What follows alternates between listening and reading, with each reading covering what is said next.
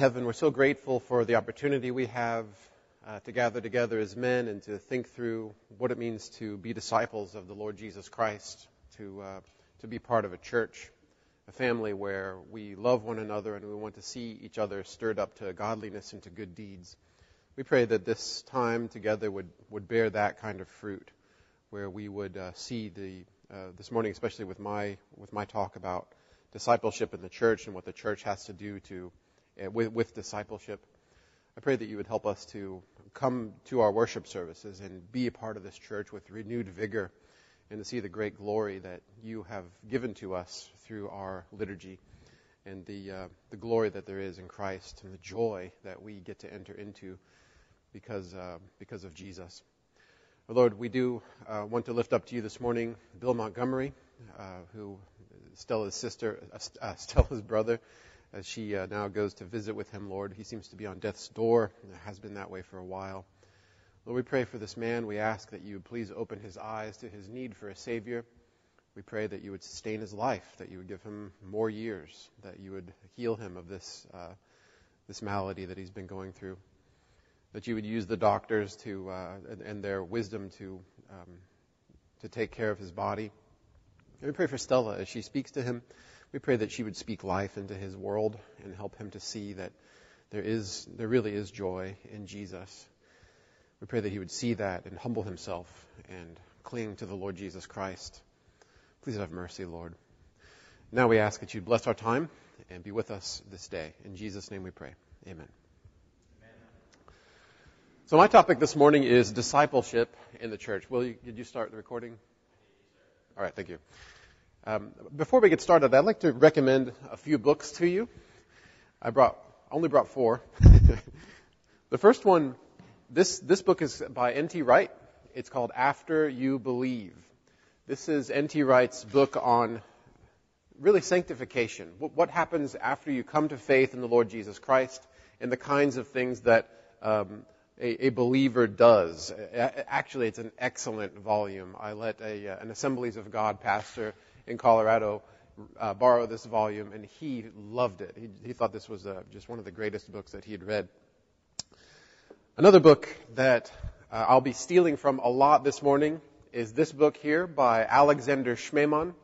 This book is called For the Life of the World.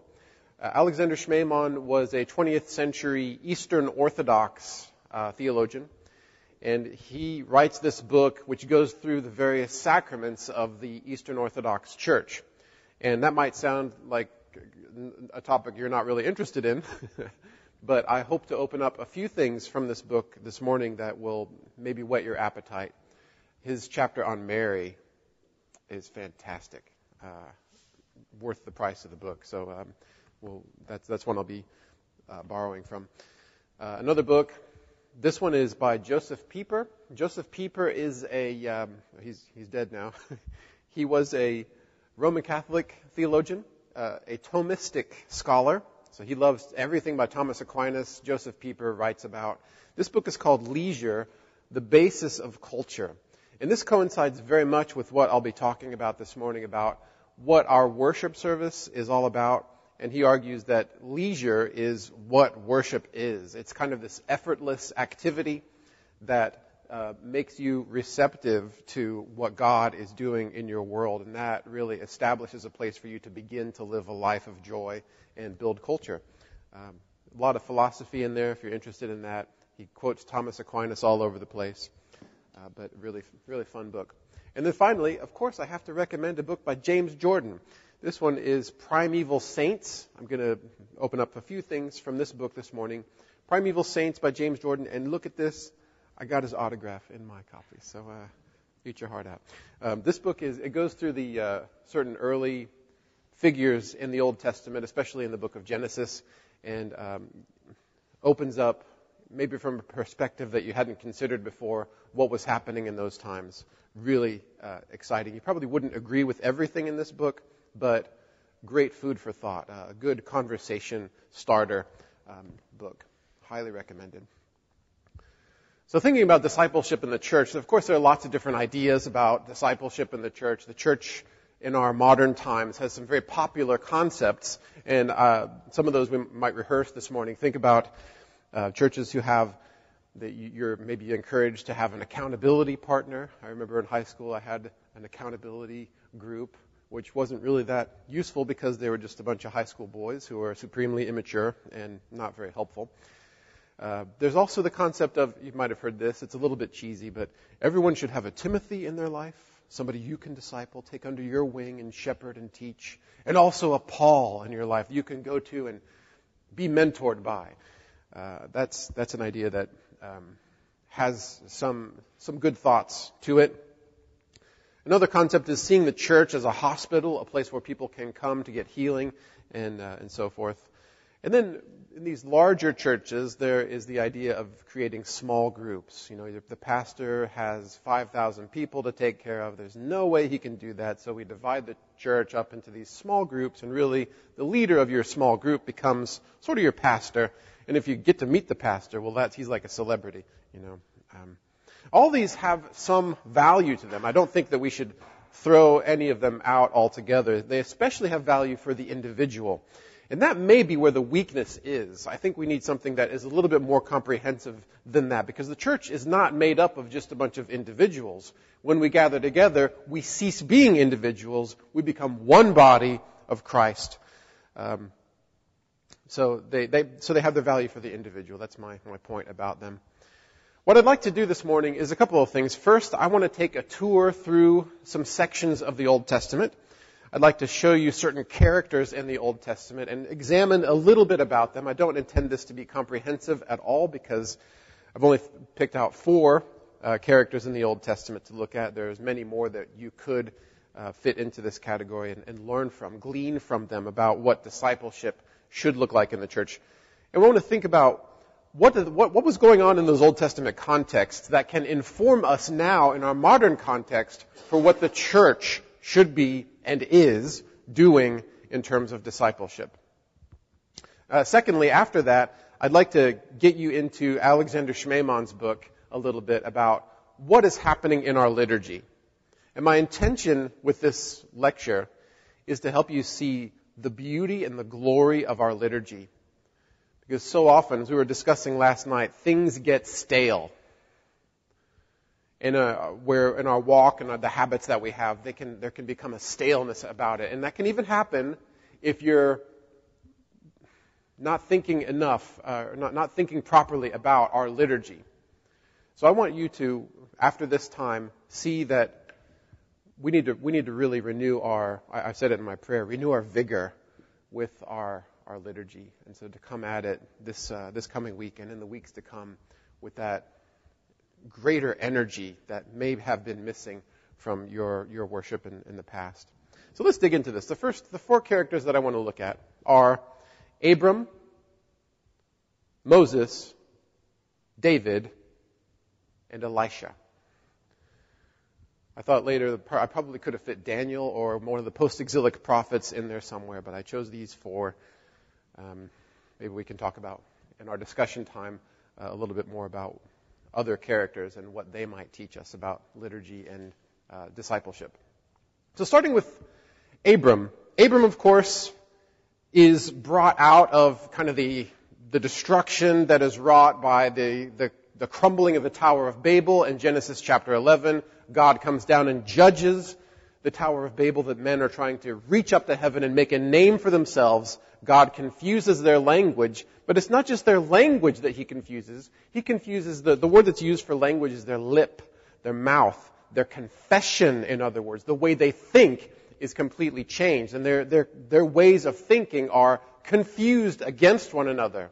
And this kind of plays itself out in the history of philosophy. You know, there's always this discussion about the one and the many. What is reality made up of? Is reality just one thing and the distinction between us? Is that just an illusion? Or is it the other way around? Is reality just a bunch of tiny, tiny particles, and the unity that we have, is that an illusion? So there's these debates that have gone on throughout the history of philosophy. And those kinds of thoughts and other thoughts have been dividing people against one another. And out of that chaos and confusion, God calls Abram. come up out of the land of the Chaldees. Come to the land that I will show you. And so Abram goes in chapter 12 of Genesis. He goes through the land that God is promising him. In verses 6 through 8 of chapter 12, you can see what Abram is doing there. I'm not going to read that, but just for your reference, that's where it is. Abram is walking across the land. This is an act of faith that he does, first of all. He goes to spy out the land. He checks it out. And on his way, he does something very important. And that is he builds altars. He builds 2 principal altars in the land. And those 2 places where he builds those altars become important centers for worship for the rest of the history of the Old Testament. But what's he doing with these altars? These altars, he is claiming the land for Yahweh. That's one thing he's doing. James Jordan says that in Primeval Saints. And the other thing he's doing is he is evangelizing. Rabbis have considered Abram historically to be an evangelist, the principal evangelist there in the book of Genesis. In verse 5 of chapter 12, it says that he takes the people who it says maybe gathered to himself in Haran, or the word there is the souls that he made, literally, in Haran, he brought with him into the land. How do you make souls? Well, obviously, him and Sarai were having babies. No. Sarai was barren. That was not the case. He was making souls through teaching, through instruction. Discipleship, evangelism, gathering a people to himself. And then as he goes into this land, he's establishing these altars. These altars aren't just there for him to call upon God. That's the language it uses in our translations. It says, and there he called on the name of the Lord. A better translation of that is, and there he proclaimed the name of the Lord. These altars that he's establishing are centers of worship for the people in the land. In fact, one of the places there in that section, verses 6 through 8, is called the Oak of Moreh. M-O-R-E. Moreh. You might think, oh, Moreh, capital M, that must be somebody's name. There's this guy named Murray that lived there, and that was his oak. No, that's not what Moreh means. Moreh in Hebrew means proclamation. The oak of proclamation. He is proclaiming the name of Yahweh to this people in the land of Canaan. And people are uniting themselves with him. The result of his teaching is that people gather to him. In chapter 14, you see Amorites who are gathered around him. Chapter 14 in Genesis is an important chapter. That's where war breaks out. Chedorlaomer, this great king, sets together these other kings, and they attack these. There's this huge war. Lot is taken prisoner. There's destruction throughout the land. But there are those who are not affected by that destruction, that chaos and the war that's going on. And they're with Abram. They're these Amorites who have associated themselves, united themselves with Abram. They are secure. They are protected from that warfare that's going on. So that's a key concept there that I'd like us to remember. Safety. Discipleship is a place of safety. The discipleship that Abram provides for these people gives them a place where they have protection. What does God say to Abram? I am your shield, your exceedingly great reward. Abram is later called a prince of God by the Hittites in chapter 23 and verse 6. He is known by the people of the land and the Canaanites as a prophet of God. Astounding. So that's Abram. Think of the concept of safety with Abram. At least that's one of the major things that's there with him. The next character I'd like us to look at is Moses. With Moses, God is making a distinction between Egypt and Israel. The people of God, the Israelites, are set apart for a purpose, and that purpose is to be brought near to God. And that's really the concept that I want you to remember with Moses. So with Abram, it's safety. With Moses, it is nearness to God. Of course, God brings about these 10 plagues on the land of Egypt. The first 3 plagues, Israel also experiences. But after the first 3 plagues, after that first wave of 3 plagues, in the second wave, God makes a distinction. He sets them apart from the Egyptians. They do not experience the terror and the horror of those plagues that fall on the rest of the Egyptians. God gives them a Passover meal and protects them with a Passover lamb. The blood displayed on the doorposts, giving them this distinction, setting them apart. And also there's the crossing of the Red Sea, which is the kind of the final setting apart. You want to see the distinction between the Israelites and the Egyptians, look at the Red Sea. The Red Sea is the place that saves the Israelites, and it is the place that condemns and destroys the Egyptian army. Further in the wilderness, God is guiding them by His presence. The Shekinah glory, the glory cloud, the cloud of the pillar of cloud by day, and the pillar of fire by night. God, through Moses, instructs them how to build the tabernacle. The tabernacle is the place where God will come down and dwell, and His presence will be with His people in this tent, in this tabernacle where they can actually come into the presence of God, this place that is as heaven on earth. And then He develops the priesthood and the vestments and so forth for a glory and a covering. The high priest has these certain things that are on him, and those rules are set up under Moses. So draw near to God. That's a very important part of discipleship as well. Third is David. With David, you could say a lot about him. What I want to focus on is the development of music in worship. David, Peter Leithart points this out in his book, From Silence to Song. It's a fantastic book, where he talks about David in this kind of liturgical reform that he brings about. He acts as a new Moses figure, advancing the liturgical concepts of song into the worship of Israel. Singing God's Word is a very important part of discipleship that we can easily forget about. You know, Ephesians chapter 5, verse 19, what does Paul say about singing? We exhort each other by singing. I heard Ken Myers say one time, where else can you go where people gather together to sing? There are not many places that have this kind of community, where it's a community that is a singing community. And that's a principal part of our discipleship and the church's discipleship.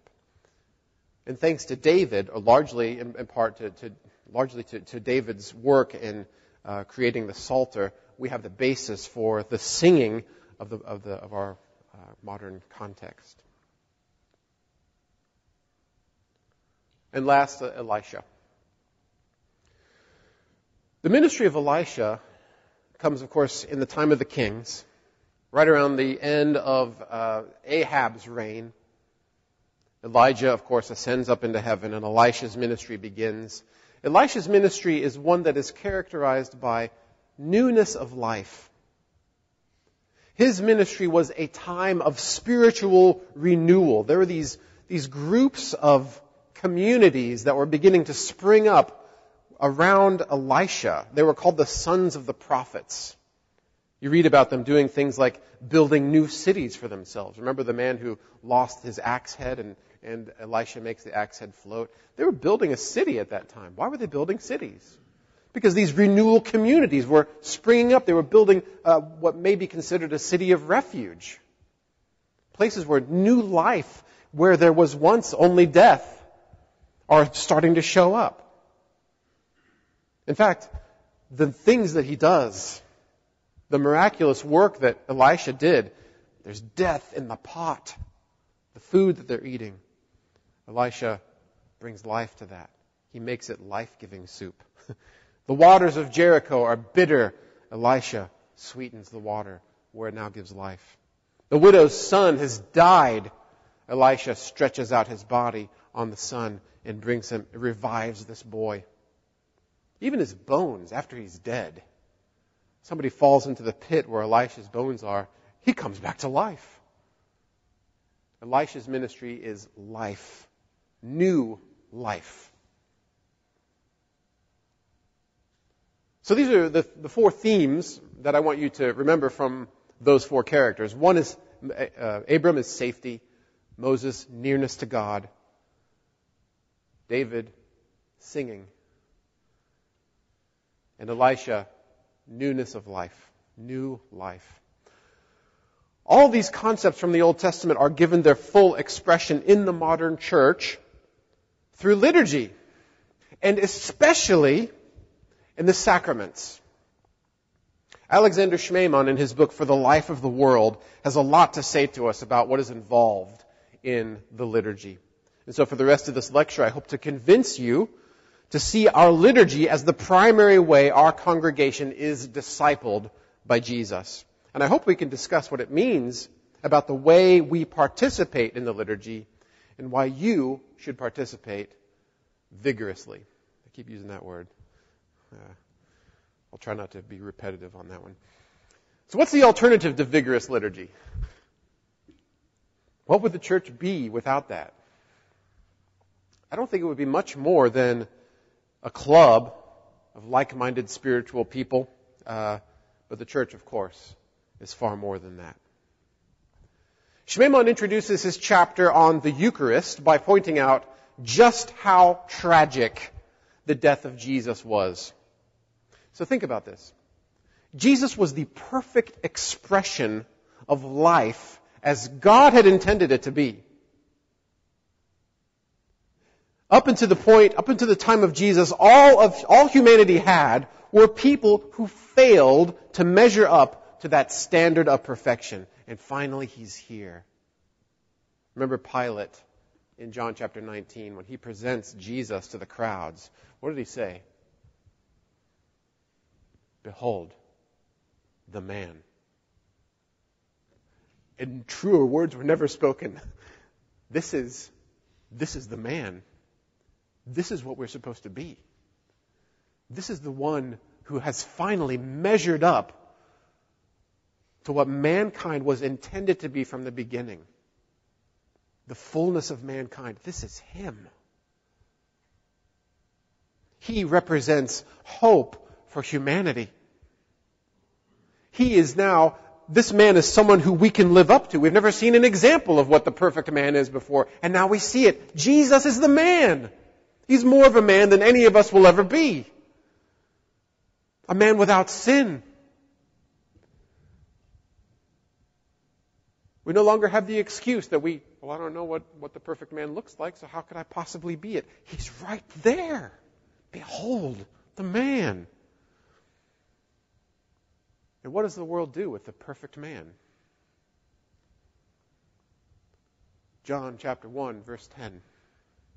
He was in the world, and the world was made by Him. Yet the world did not know Him. Jesus, the true life of the world, is rejected by the world. And in that moment, the world lost all hope of joyful existence. This is very much related to what Pastor Booth was talking about last night. You've got to die. The call to discipleship is the call to come and die. Jesus dies on the cross. His crucifixion has this finality to it.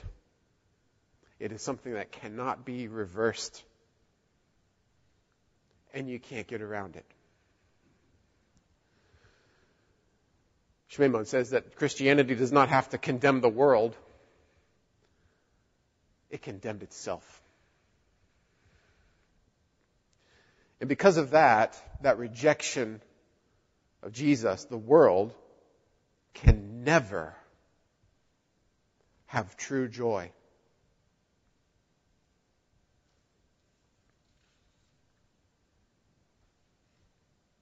Thankfully, it doesn't end there, because the gospel message is this. The gospel message begins with an announcement. Remember when the angels showed up to the shepherds in Luke chapter 2? What is impossible for men is possible with God, right? Luke chapter 2, verse 10. And the angel said to them, "Fear not, for behold, I bring you good news of great joy that will be for all the people." Joy that's impossible. What is joy? Joy, Christianity is the only possible way to have joy. And Jesus invites us to enter into His joy.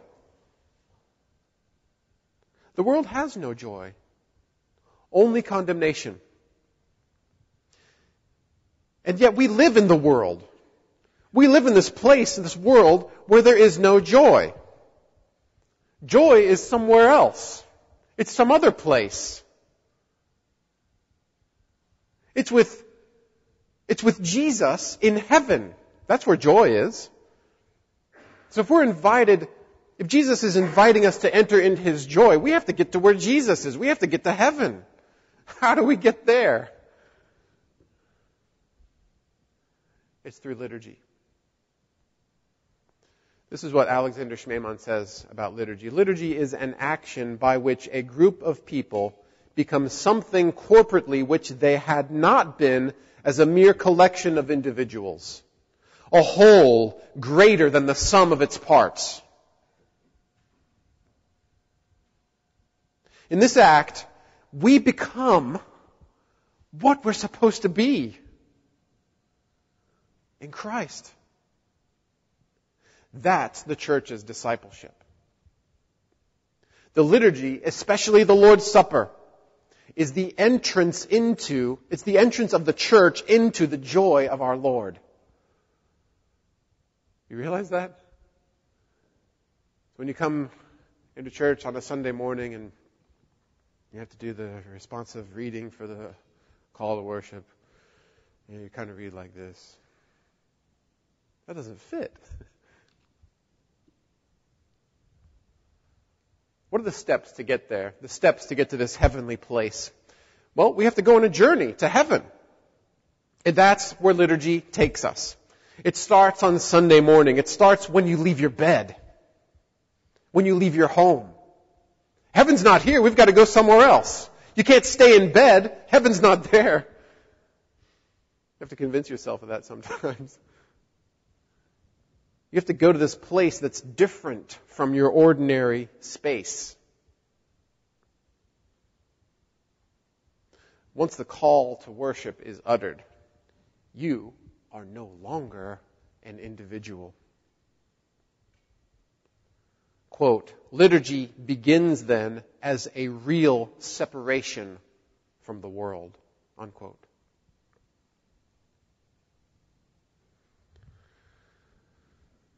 So now, the Eucharist. Just before the Lord's Supper, we have a verbal exchange with our pastor, which you could probably recite by heart. I hope you can. What does the pastor say? You guys shout it out. Lift up your hearts. And then how do we respond? We lift them up to the Lord. What are we saying? We're in the heavenly places. We're there. John Chrysostom said this. He said, what do I care about heaven when I myself have become heaven?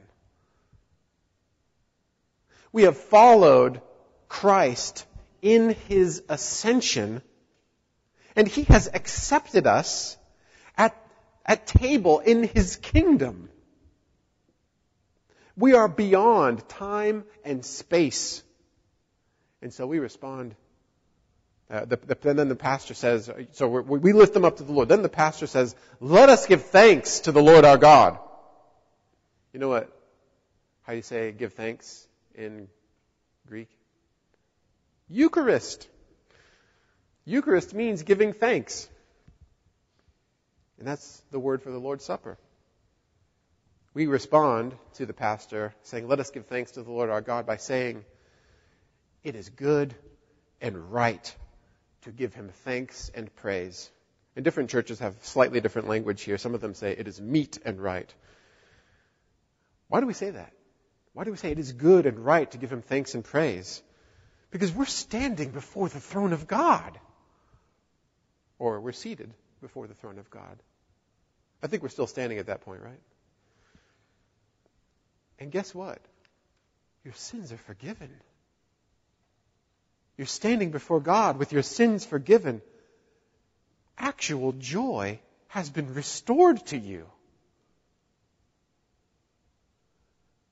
A joy that's impossible in the world. In the liturgy, you have it. And the only right thing to do, the only meet and right thing to do in that time is to give thanks. It is good. It is right. That's the only right thing to do.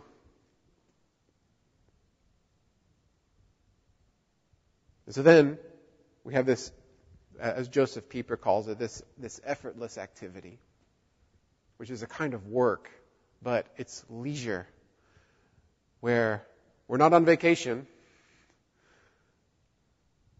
but we have this effortless activity where we are now receptive to the good things that God is giving us. And we eat, and we drink, and we're feasting on Christ. And there is this, it's like this festival time, as Joseph Pieper calls it. What do you do during a festival? A festival is a time where you just lavishly enjoying yourself. What do we do at Easter? The place is lined up with desserts. There's way too many things to eat. We come to this building where there is this unnecessary lavishness. We have this expensive piano. How much did we spend on this piano? What a waste of money. We have these nice, well, they're not there now, but violins. Some of the men bring violins, right? The pastor wears this different outfit. Those tunics are not cheap. We have these real fancy, what do we call them? Are they paraments? Is that? These things that are hanging on the pulpit. And man, how much did we spend on this floor? Was it $60,000? What a waste. But we wouldn't have it any other way, because this is the space where we get to be in the heavenly places with our God. We want the best piano we can get. We want the best kind of singing that we can have, because we have a Savior who's given everything to us. And He is discipling you at that time.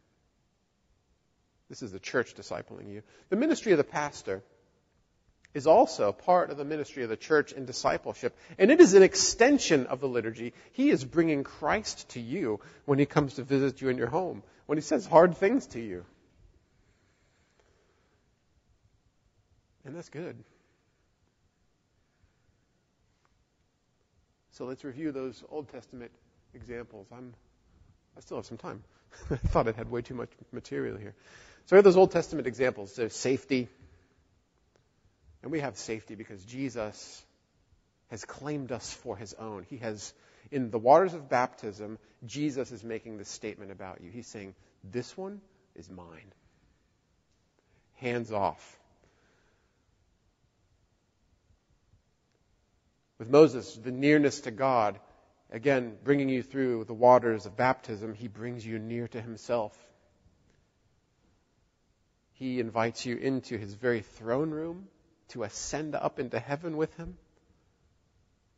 and to share a meal with Him. You are near to God. You're as close to God as you can be as you take His body and blood into yourself. Singing, we sing. We sing the Psalms, we sing hymns, we sing the songs of Scripture. And what do we have? We have new life. or the ministry of the true Elisha, the final Elisha, Jesus, who's given himself for us so that we now can have new life. And he calls us to that new life. And that's really what discipleship is all about. It's these people who are, I think Pastor Booth has said this before, outposts of heaven. We're a people who are joyful impossibly.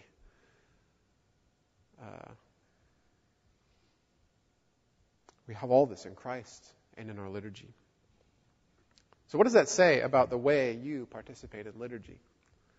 What is your attitude towards our liturgy? How is your joy? Are you a person who is characterized by joy? Or do you need the church to continue to disciple you in that? For me, I need this every week, which I'm glad we have it. We have a time where God is ministering to us and discipling us every week, reminding us again and again, look, you are not your own. This is who you are. You are in Christ. You have entered into the joy of Christ. And therefore my life should be one that's filled with joy, a giving of myself in this excited activity of life. So that's all I have to say. My conclusion is the end. Let me try to wrap this up a little bit here. So I guess what I'd like to think about is, are there other Old Testament characters that you think can help us in thinking more about what the church does in terms of discipleship? What other thoughts do you have about some of the things that I've said? What questions do you have about these concepts here? Jonathan. Can you expand a little bit more on the idea that we're not individuals in worship? I mean, I see you. I know who you are in worship. It's not everybody just loses their features and we're just one through the law. But how do we, in heaven, we're still individuals. Yeah. Can you unpack that a little bit more? I can try. What I think the best way to view that is through the church as a family. It's a family entity. We're no longer individuals in that sense. We're part of the body of Christ. I think it's 1 Corinthians, is it chapter 10, where we are compared to a loaf. We're all part of the same loaf. So I don't think that means that our distinction as individuals completely dissolves.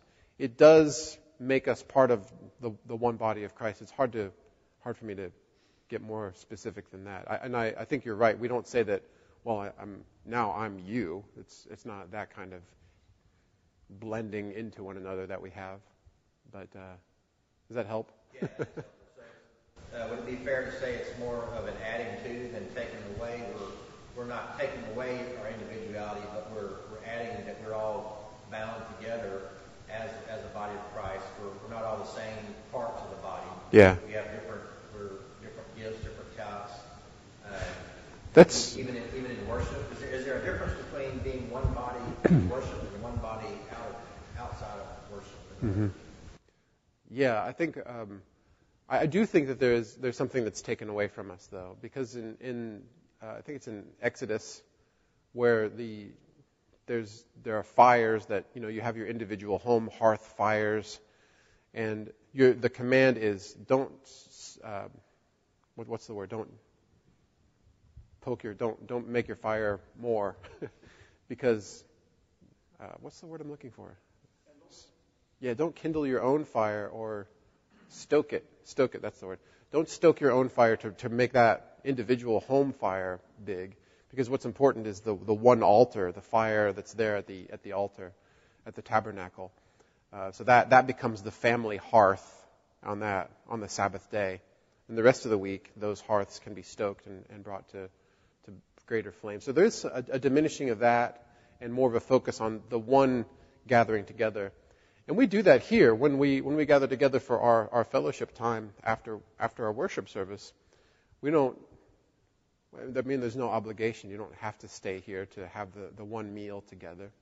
But we do share in this one kind of a love feast that we have together. That's part of that. Lee, did you have some insight on that? I just think it's helpful to think about the one togetherness in worship, kind of following the book of Corinthians, 1 Corinthians, Paul's kind of analogy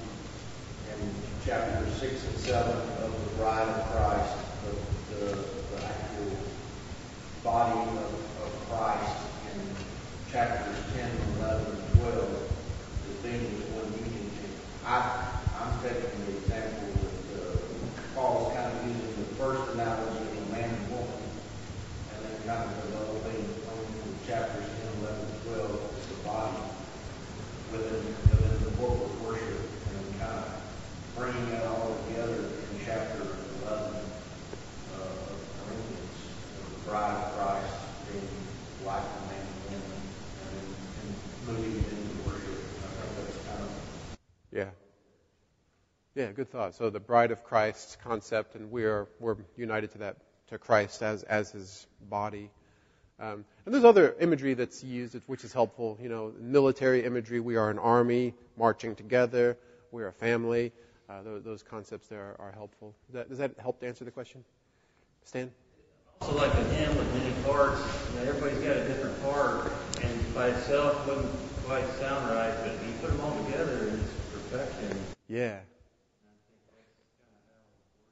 That's a good analogy too. That reminds me also of the Trinity. There's Father, Son, and Holy Spirit. There's one God, right? The best analogy that I've seen of the Trinity is music, and that is you think of a chord, a 3-note chord. Those notes are individual notes, but together there's a harmony and a fullness of the sound where the notes play off of and fill one another out. So we're kind of reflecting the Trinity in that sense, and through music. That's a really great analogy. Pastor Booth? Hey, Roy, you got something else on that? No, I don't have another comment. I had a question, maybe some practical suggestions on how, I'm going to pick maybe 3 things. We can pick any elements of worship, but how can we come tomorrow and get more out of this and give more, both, because it's a giving and a getting. Because when we give, we receive. So what should we bring to our singing? Mm-hmm. What should we bring to our listening? And what should we bring by the time we get to the Lord's table? What should our frame of mind, our perspective be on what has happened and what is happening? Yeah. Great questions. That would be great for a discussion. What are some thoughts that you guys have on that?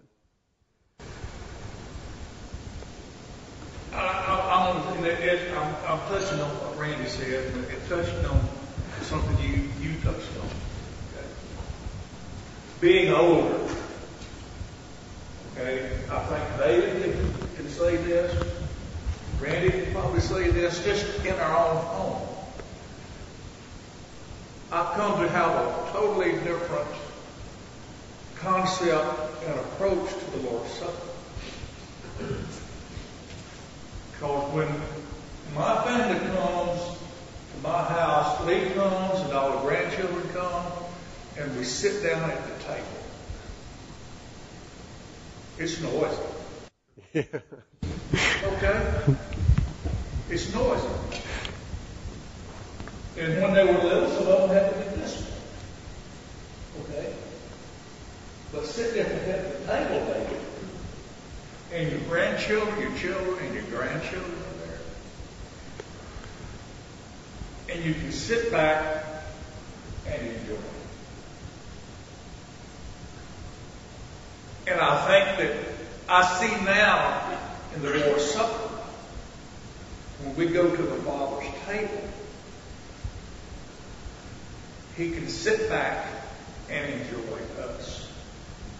Yeah, that's a great point. The Father is that's beautiful because the Father does enjoy us. He loves to be with us. He sings over us. Except when the meters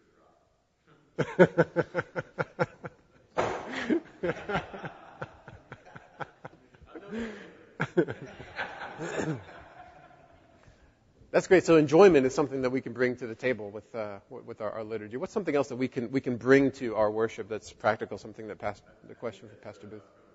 Slightly, same for me to make it slightly different. That is that the loss of regard for the liturgy, really when you say liturgy, I think you mean basically meeting together as the corporate body of Christ. More so than the particular elements of liturgy, which go into making that up. I just think about the regard or lack thereof that most of our Western society has, and the implications that I think about, a Christian church in Nigeria, maybe, or Venezuela, or China, North Korea, where I read that the two Christians occupy the same park bench. There's a communion that goes on. But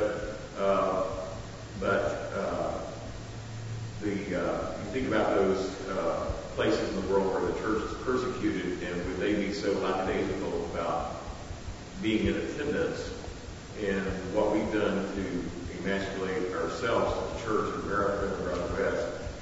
Think about particularly the Catholic cathedrals in Europe that are really more tourist destinations than they are places. Mm-hmm. But what we give up in America because we don't regard worship, I mean, almost anything is a threat to our attendance. Almost any distraction or any alternative activity will draw us away. And what that says about ourselves and what that also does to the strength of the church. Yeah, great point. Pastor Booth? I want to tell you something else about singing. In Scripture, you and I were talking last night, and you mentioned it this morning again, about most of what we're singing in Scripture, or certainly even in hymns, the message of Scripture, and that is how we disciple one another. We exhort one another. I was in a church last week where it tended to be more of a modern approach, where you had skilled singers up at the front doing most of the singing, and other people kind of mumbling. But if we will remember that as we sing, as you sing, as I sing on Sunday morning, we are singing to the Lord, but we are exhorting each other. Another. We are teaching the body. So we need to think about what's being said, and we'll have to remind ourselves of that constantly, because we tend to drift and we know the tune and we're not thinking about what we're saying. But we need to recognize it's as much as if we were having a conversation. We're saying this to each other. And one example, this is true, all of our hymns are not equal, right? And when we sing, some of them are kind of like, ooh, that was bad. That needs some work. But one of my high points every Sunday is the doxology. Because we know it, and we do it a cappella, and we do it loud. And that is an encouragement. It is. It is discipleship. It is pushing me forward in Christ to be with you, to be together, and to do this, to do something I cannot do alone. Mm-hmm. I can sing the doxology alone, but you wouldn't want to hear it. But when I sing it with you, and we sing it all together, even the bad voices are swallowed up in glory. Yeah, that's true.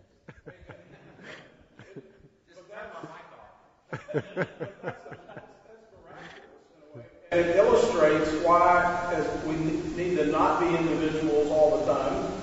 And when we come together, we are greater than the sum of our parts. We're not just adding up all the individuals. Suddenly, it's a multiplying factor. And if we heard every person sing the doxology individually, even if they could be on pitch, there's nothing near the glory of the corporate singing and the encouragement and the joy that brings to one another. Yeah. Something that you said about singing with understanding. What I made this my practice in Meeker. When we would, I was the accompaniment. I had my guitar to play along with it. So I took the time to say, okay, we're going to turn in your hymnal to this hymn, and then I would say, now here's what this hymn is about. Notice this line right here. That's kind of the heart of this hymn. So we're going to be singing about these things. Give a quick little rundown of certain concepts that were in that hymn.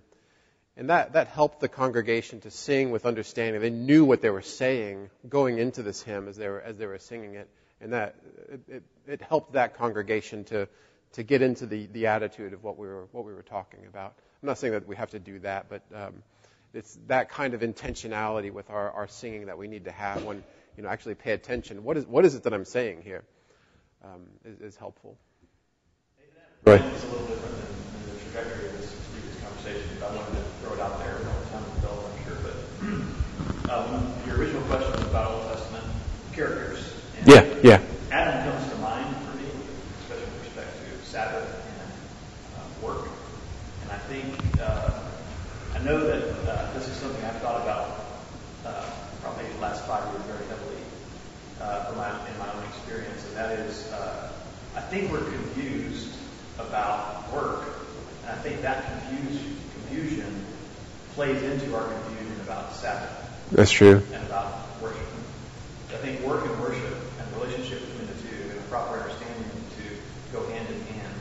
And it's something I've considered, and I think of Adam as a picture of work and worship. Yeah. And the harmony between the two and the proper balance of them. And of course, he failed, as we do. But an example of getting work right to really get the Sabbath right. I think we're confused on work.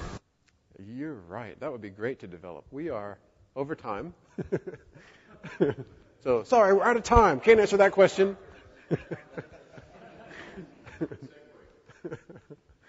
All right, so let's pray, and then we'll take a quick break. Let's have a word of prayer. Thank you, Lord, for our time this morning to talk about the church and what you are doing through the church, and especially in our liturgy and the Eucharist, and how we get to enter into your joy.